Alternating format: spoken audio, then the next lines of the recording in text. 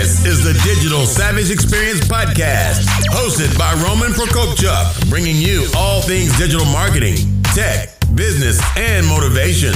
What's stopping you from becoming relentless in all aspects of life? Are you ready to become a digital savage? Let's get into today's episode.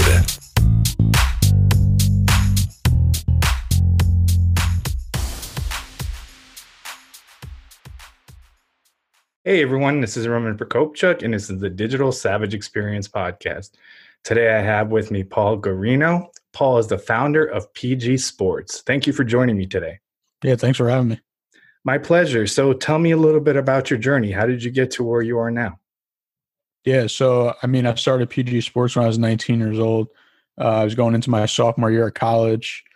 I was literally just bored one night, and I created a Twitter page, and I named it PG Sports to, just tweet about sports instead of using my personal page, because my friends would get annoyed and stuff like that. So why not make a business out of that? I always wanted to be a sports agent. So I also just created it to have a foundation after college. And that was the beginning of it, 2011. And now I ran it all the way up to doing sports marketing and working with athletes.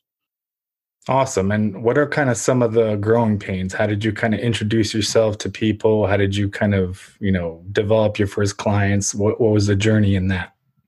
Yeah. So, the journey been long. Just everything has been over social media pretty much. I always been saying, if social media wasn't around, PG Sports would be nothing. Just reaching out to people. I remember when Twitter, I think Shaq, I believe, was the first athlete on Twitter, and I remember everyone was kind of going crazy and stuff like that, and then that's how you could really reach out to athletes and celebrities at the time, and that's what I did because this was 2011, 2012, and just hitting them up on Twitter a lot, and then once Instagram came, and then there's DMs, so it's a lot more accessible, but a lot less answers, I'd say, than Twitter, and just again working with athletes on different sides of things, because I was primarily a clothing brand at first, and I had a few different changes. So I went from just tweeting about sports to the clothing brand to doing more media stuff with the clothing brand, and then as I sponsored athletes, sending them gear and stuff like that. That's when I started working with them, and I realized sports marketing could be something that I could do. And then, so that's where I'm at right now. And just getting clients is just, building up the relationships that I had since it's been 9 years now, reaching back out to the people that I already talked to before, so they know me and trust me.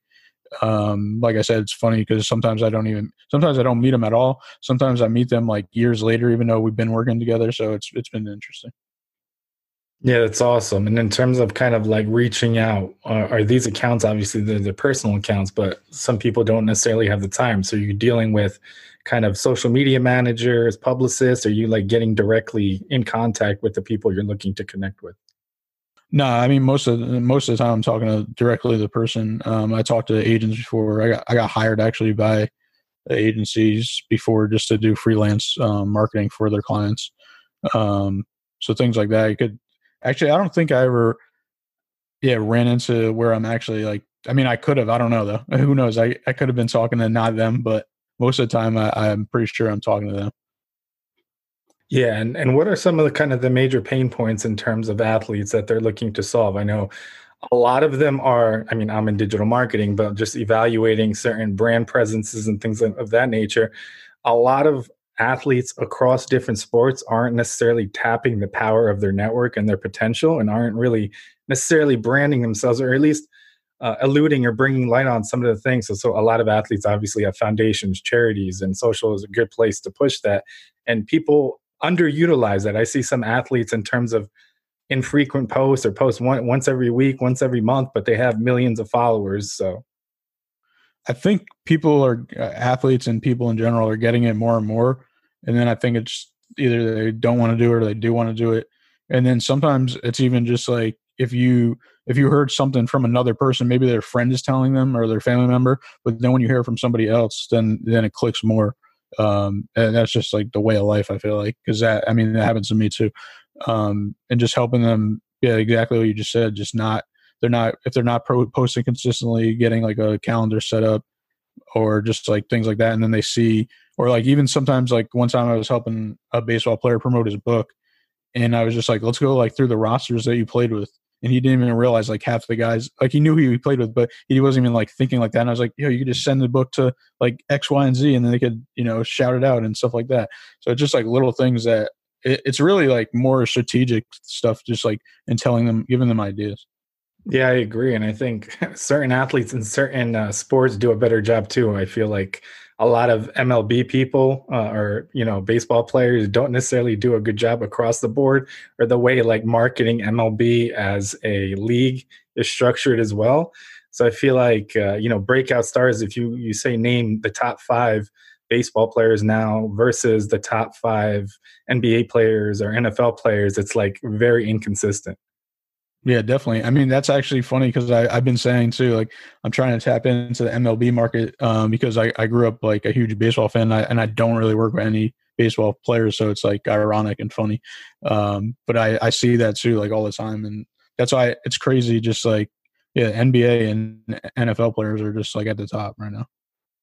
Yeah, I agree. So what motivates you to succeed? Obviously, those motivations may have changed over time, but what currently motivates you to succeed? I think just working for myself is just like the main motivation. I think I've just been doing it for so long that it's just like been inside me, just like flipping stuff on eBay when I was younger, having like tag sales. So I just think, I don't want to say I was born with that. I just think it was just like a mindset when I was younger, and it just kept on continuing. Yeah, I agree. And I think there's something more about if you earn something yourself, if you got the exact same thing handed to you. I mean, like younger, if somebody buys you something, let's say some kind of game system or something that you're looking for, a bike. But if you like do chores or flip stuff and make that money yourself, it's a lot more rewarding when you actually get it in terms of enjoying it because you earned it. Yeah. I remember actually buying my first video game. It was Super Smash Brothers for N64. And I remember it was $50, and I thought that was like so much money then. And like now it's just like, all right, it wasn't anything crazy, but that's how, I mean, that's like one thing that, save up, and then you get that reward. Yeah. And like you said, I think it's a mindset. Obviously, people have that mindset from a young age sometimes. Sometimes it's a mindset shift. I feel like your situation, your examples as well, like flipping baseball, basketball cards, having my mom buy candy in bulk at like Sam's Club and then go to school and mark it up like 5X or 10X, and then obviously more in inventory. And it was just kind of intoxicating in terms of being able to like run your own kind of mini business, if you will. So I definitely see that point of view. Yeah. Another funny thing, I was substitute teaching, and they were just selling like we were selling candy bars. They were selling plates of food now in the school. Yeah. Well, the funny story, I went to a private school, 11th and 12th grade. And I guess in 12th grade, the seniors were in charge of like selling like the hot lunches to make money for, certain fundraisers. But the food that was left over, I was plating it and then just let me get $2 for that plate. Let me get $4. So it was just like, doing that as well. So I can see that position too. Yeah, it's pretty funny. Yeah, I mean, it's just doing something with anything you have in terms of what you're given and making the most of the situation. Yeah, definitely. I mean, even back to the school, I remember even in elementary school, like I remember, I think because lunch was like maybe like 75 cents or something, I used to have $1 every day. So I used to have a quarter every day. So if I saved up all my quarters at the end of the week, then I'd, when I was walking home from the bus stop, I would get like a beef patty. Yeah, it's that kind of save mentality. And like, I mean, I think that's one of the things that are neglected now in terms of teaching kids to be prepared for the real world. So investing, saving, balancing a checkbook, paying bills. And I think if you don't learn it in that method, I guess, like you mentioned, it's really hard when you get kind of thrown into the real world as well. Yeah, I mean, it's even funny now, like when I talk to my friends and they just, like I'm 28 and they just got a credit card like after college or like a few years ago. And it's kind of like weird to me because like I had one for like a while, probably since whenever. I don't even know what the legal age is for that. Yeah, I think I had one. It's either 17 or 18. I had one in like 11th or 12th grade, and having that in terms of establishing that credit history. Like right now, I'm 36. I turned 36. When I bought my What? I thought you were in your 20s. Well, I'll take that. I'll take it. But the same thing, it's like building a credit, why it's important to build credit in terms of making purchases, getting loans, business loans or personal loans. So, I mean, when I bought my home, my credit score was like 830. And like without establishing that credit, obviously getting a better interest rate and things of that nature. And like when you're younger, you don't necessarily think about those things. Yeah. Yeah. It's funny too, because like I didn't even know at the time, like I was building up credit. Like I didn't even know what that was, but now it looks good because now I had like credit cards for like 10 years, like you were just saying. Yep. And it doesn't mean max them out or do things of that nature or hold high balances. I mean, rarely use them, put automated payments on them, do things like buy gas or groceries, and then be able to pay it off right after you actually use it to keep that kind of credit going. Yeah, and you got to always look over your stuff, because I actually just looked over my stuff, and I had one credit card that I had 3x for gas. I wasn't even using it for gas. And then there was one option for online, and that's all I was using it for. And I was like, wow, I just missed out on like maybe a couple $100. Yep. I mean, it's important, fine print in anything, business, credit, things of that nature as well. Yeah, definitely. So what's one thing that you may have seen as a weakness in yourself in the past that you've turned around and utilized as a strength today? I would say just talking and just getting better at speaking. And in front of people, on the phone with people, just business talk, just learning throughout the years. And I think everybody's always learning, but just getting the reps of talking to different higher up people and things like that. Yeah, I think a lot of people get nervous about either talking one-on-one. I mean, I have a lot of people that want to come on the podcast. They don't want to do video or things of that nature. I mean, everybody to a certain extent is insecure about one thing or another. And there's been studies in terms of people identifying public speaking. They're more afraid of that than actually dying. So I think everyone you can even look it up. Like it's ridiculous, like how much anxiety and fear people have. So I think everybody has it. I don't think anyone goes on stage in front of, 5, 10, 15, 1,000 people and not have some kind of anxiety. But the people that actually are good at it, it's repetitive. Obviously, they get a flow going, and it's, kind of getting past that or figuring out a way to channel the situation and kind of obviously calm down and be, not as anxious. Yeah, it's funny you say that too, because like I have my own podcast, and I'm way more comfortable asking questions than talking about that. But that's why I'm here and trying to get myself out there more. Yeah, I mean, at first when I started my podcast, I did a few interviews, but then I think cross-pollinating in terms of interviews on other podcasts is great in terms of tapping into audiences that already listen to podcasts, because obviously it makes sense. So a lot of the time when you're promoting a podcast, you're doing it in places where that native audience isn't necessarily a podcast listener. But if you're going to another podcast and exposing yourself or what you do, who you are, and obviously your show, if you have it, you're more likely to kind of, cross-pollinate and get listeners from, that show to tune in or at least check out what you're about. Yeah, definitely. Yeah, I mean, and it's been part of my strategy. I think in the last year and a half, I've been on about like 85 shows, and it's obviously it's turned out to benefit me in other ways. I mean, I try to do advocacy. I'm a foster parent, so advocating changing the foster care system and things of that nature. So I think it's a great way to show other layers of who you are than people may, necessarily not see. Like if you're all professional or you're only about your business, people may not know about your personal life or your struggles or things of that nature. Yeah, that's dope. And it's funny you said that too, just going on. You said 80. I was like, wow, I did like 10 in a couple of weeks. I thought that was a lot. But it's funny too, because I even tell like the people that I work with is like you never could really go on enough interviews, because like every single one of them is different. Like I've been on so many different ones, and obviously there's a standard of maybe like 5 questions that are the same, but usually the other 10 or whatever are not the same. Yeah, I agree. And if you have the time, and obviously it makes sense, it's beneficial, because in digital marketing, I got I got into digital marketing out of necessity as a result of the 2008 recession, and I started in SEO. So I push people in terms of promoting their brand or their website or their business, because everywhere you go, I mean, you're able to, add a link to the show notes, or the podcast has a website on the website itself, and you're getting backlinks to your website that are relevant in terms of people that may want to do business with you. So you're getting additional referral traffic, and you're getting SEO value to kind of boost the overall SEO relevancy of your website. Yeah, definitely. I don't think a lot of people know about that stuff, but I definitely know what you're talking about. Yep. I mean, any interview, I wholeheartedly, unless it like completely goes against who I am as a person and my morals, I'm more than happy to say, yeah, some of them are great too. It's just a quick snippet, maybe 10, 15, 20 minutes, and you jump off. You can do a few a day, and it breaks the monotony of my day, because I've been remote for about 5 years in terms of my business layout. So I get to talk to other people, learn something from them, get something out of that conversation. Yeah, usually every time I do interviews, like I feel like more motivated, like pretty much every interview that I've done.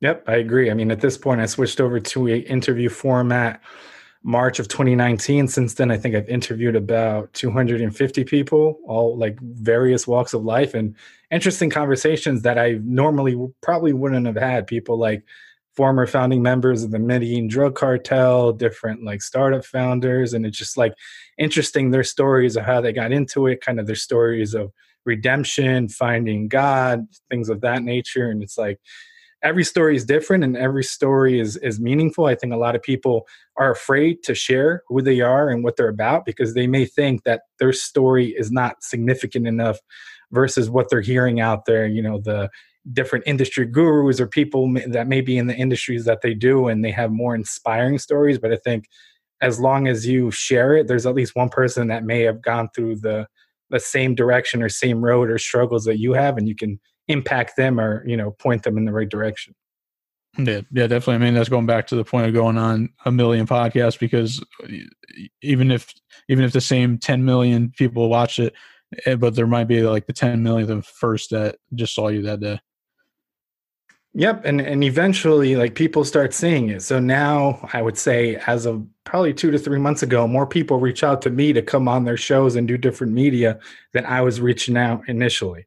So even now, I see you everywhere. Can you jump on my show? I like what you have to say. And it's just different at different shows and different genres and different talking points. So you really know who a person is. I mean, this conversation, it's not necessarily like if I met you at a networking thing, we may have not had this conversation this in depth right off the bat. Yeah, for sure. Even that too. I think I got 2 email requests for interviews, and I didn't know where they came from, but I'm assuming because I've been doing interviews, that's where they came from. Yep. So what's one piece of advice you can leave with the audience, personal or professional? I would just say my motto is, consistency is key. I think just doing something consistently, like regardless of what it is, I think that's when people pay attention and see that you've been doing it for so long. Even just like PG Sports, like I've been doing it so long, just people know now. And like, even when I just started buying masks, and then I got the logo on it, and the lady was selling them for, I think, like regularly $8, and I was selling them for 15. She was like, wow, like people are complaining to me like for selling them for $8 and you're selling them for 15. And I'm just like, yeah, because I got my logo on there, and that's branding. I've been established for 9 years now. So that was like branding 101 right there. It's the same thing where you put on a blank shoe and you put a Nike logo on it, and then it's worth $100 versus $20 or $10 or whatever you want to say. So I like, back to that, going consistency is key. Just keep on going. Obviously everyone has their ups and downs. Everybody always wants to quit at some point, and you just gotta keep on going. Yeah, I agree. And it's kind of developing the right habits. And like you said, being consistent, putting things out. And eventually, if you're doing the right thing, things start happening. So it's not one of those things where you think everything lines up, or this person you're seeing that may have gone in the same industry or, same walk of life in terms of career, that, all these stars align and they have all these things and you don't. I mean, you don't see all the things behind the scenes, all the repetitiveness, things that you have to do every day in terms of kind of hustling and a lot of kind of guerrilla marketing, and it's not necessarily seen. And I think it's important, because even if you fail in business or anything, as long as you take a step back and try to take something out of it, what did I learn? How can I adjust or pivot, and then apply it to hurdle or something similar that you may have been going through or will go through in the future, I mean, that experience wasn't a failure if you learned something from it. Yeah, I think that's another key thing too. Is like you're always learning, no matter how old or young or how much experience you have. Like you learn something new. Like a lot of times, like even just business stuff and just getting on like, you know, tone of people's voices or tone of emails and things like that. How to talk. You have to talk to different people different ways. So it's just that and just learning new things. Pretty much. I mean, I learned a lot of new things during the pandemic. Like just even though I've been remote, like same like you, just learning new technologies and how to do new things. It's you just got to do it. Yeah, and I wholeheartedly agree, and I think it's kind of utilizing your time, and it's wanting to learn, because there's a lot of people that, let's say, have a 9 to 5 or have a corporate role, and they think they have a degree and don't have anything else to learn, or don't necessarily want to learn or open to learning. But I think complacency is kind of the death of innovation. So me wanting to learn something, read something that applies to what I do, or something that I might be interested in, maybe try a new hobby, it kind of keeps your mind sharp and keeps you young in that sense as well. Yeah, I mean, yeah, and just thinking about like what you just said about the degrees, it's like it means something, but doesn't mean that much. I don't think it. That's just like the baseline, because you still have to learn a lot of more things. Like that's not even anything real world. Yep. And you basically touched on it in the previous comment about kind of understanding tone and kind of reading people. So I value soft skills a lot more in most situations than kind of what I can teach someone, because if somebody has the desire to learn, I feel like I can teach them anything fairly easy. But that developing that emotional IQ and empathy to read conversations, read situations, and know how to handle them and know how to speak to people is imperative in business, because you're dealing with different people, different career levels, executives, athletes, and they may be going through something. You have to be sympathetic and understand where they're coming from and how to kind of communicate with them. Yeah. It's also funny too, because even though like, you know, I'm the founder of my company, I still talk to people from like, I could talk to an intern, I could talk to the president of the whole company. Like it's crazy. So it's a little different situations and all those. Yep, I agree, and it's being humble too. I mean, I've talked to C-suite executives, CEOs, founders of 8, 9 figure companies, and as long as you're humble about it and you can connect and be sincere, I think there's a willingness out there to listen and convey and get what you're trying to say. Because if you come with some kind of fake cheesy pitch or just looking for something, I mean, I get a million emails like on LinkedIn, hey, I can get you a million new contacts or a million new leads that we can close. And it's just like, you said hi to begin with, and then you're going to flip it and sell me. Like if you try to sell me right away, I'm just going to discount that right away. That's not even my personal buying behavior. I'll look for something and research several things when I'm ready. Like if you're pushing it on me, I get like a bad taste in my mouth. Yeah, that's actually my new pet peeve of 2020, the LinkedIn. I think, and since I made it to premium recently, I think I'm getting more, so it's kind of annoying. I think LinkedIn has to do something about that. I don't know what, or maybe they should have like the spam, like the automatic spam thing. Yeah, it's pretty annoying, but I do it too, but I'm not selling people on anything. I'm trying to introduce myself to them to make a connection, not saying, oh, like check out my website and buy this for X amount of dollars and be a billionaire.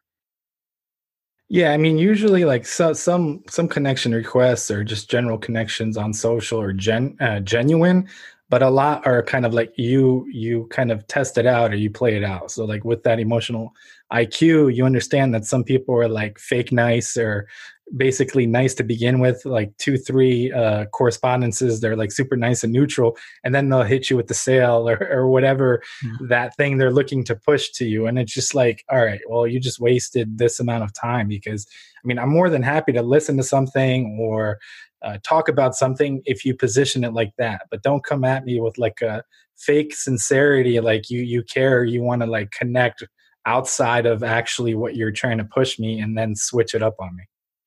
Yeah, the LinkedIn spam messages remind me of like the pyramid schemes. Yeah, pyramid schemes, the multi-level marketing and all that. So, but I really appreciate you stopping by today. Can you let the audience know how they can find you? Yeah, appreciate you having me. My ats are at PG Sports on Instagram and Twitter. My personals are PCG7 on Instagram and Twitter. If you want to reach out and have any questions, I always answer. And again, appreciate you having me on. It was a great conversation. Awesome. Thanks again for stopping by. Thanks. This podcast has been brought to you by Nova Zora Digital. Find out how Nova Zora Digital can help your company grow online. Learn more at novazoradigital.com. Until next time, all you digital savages.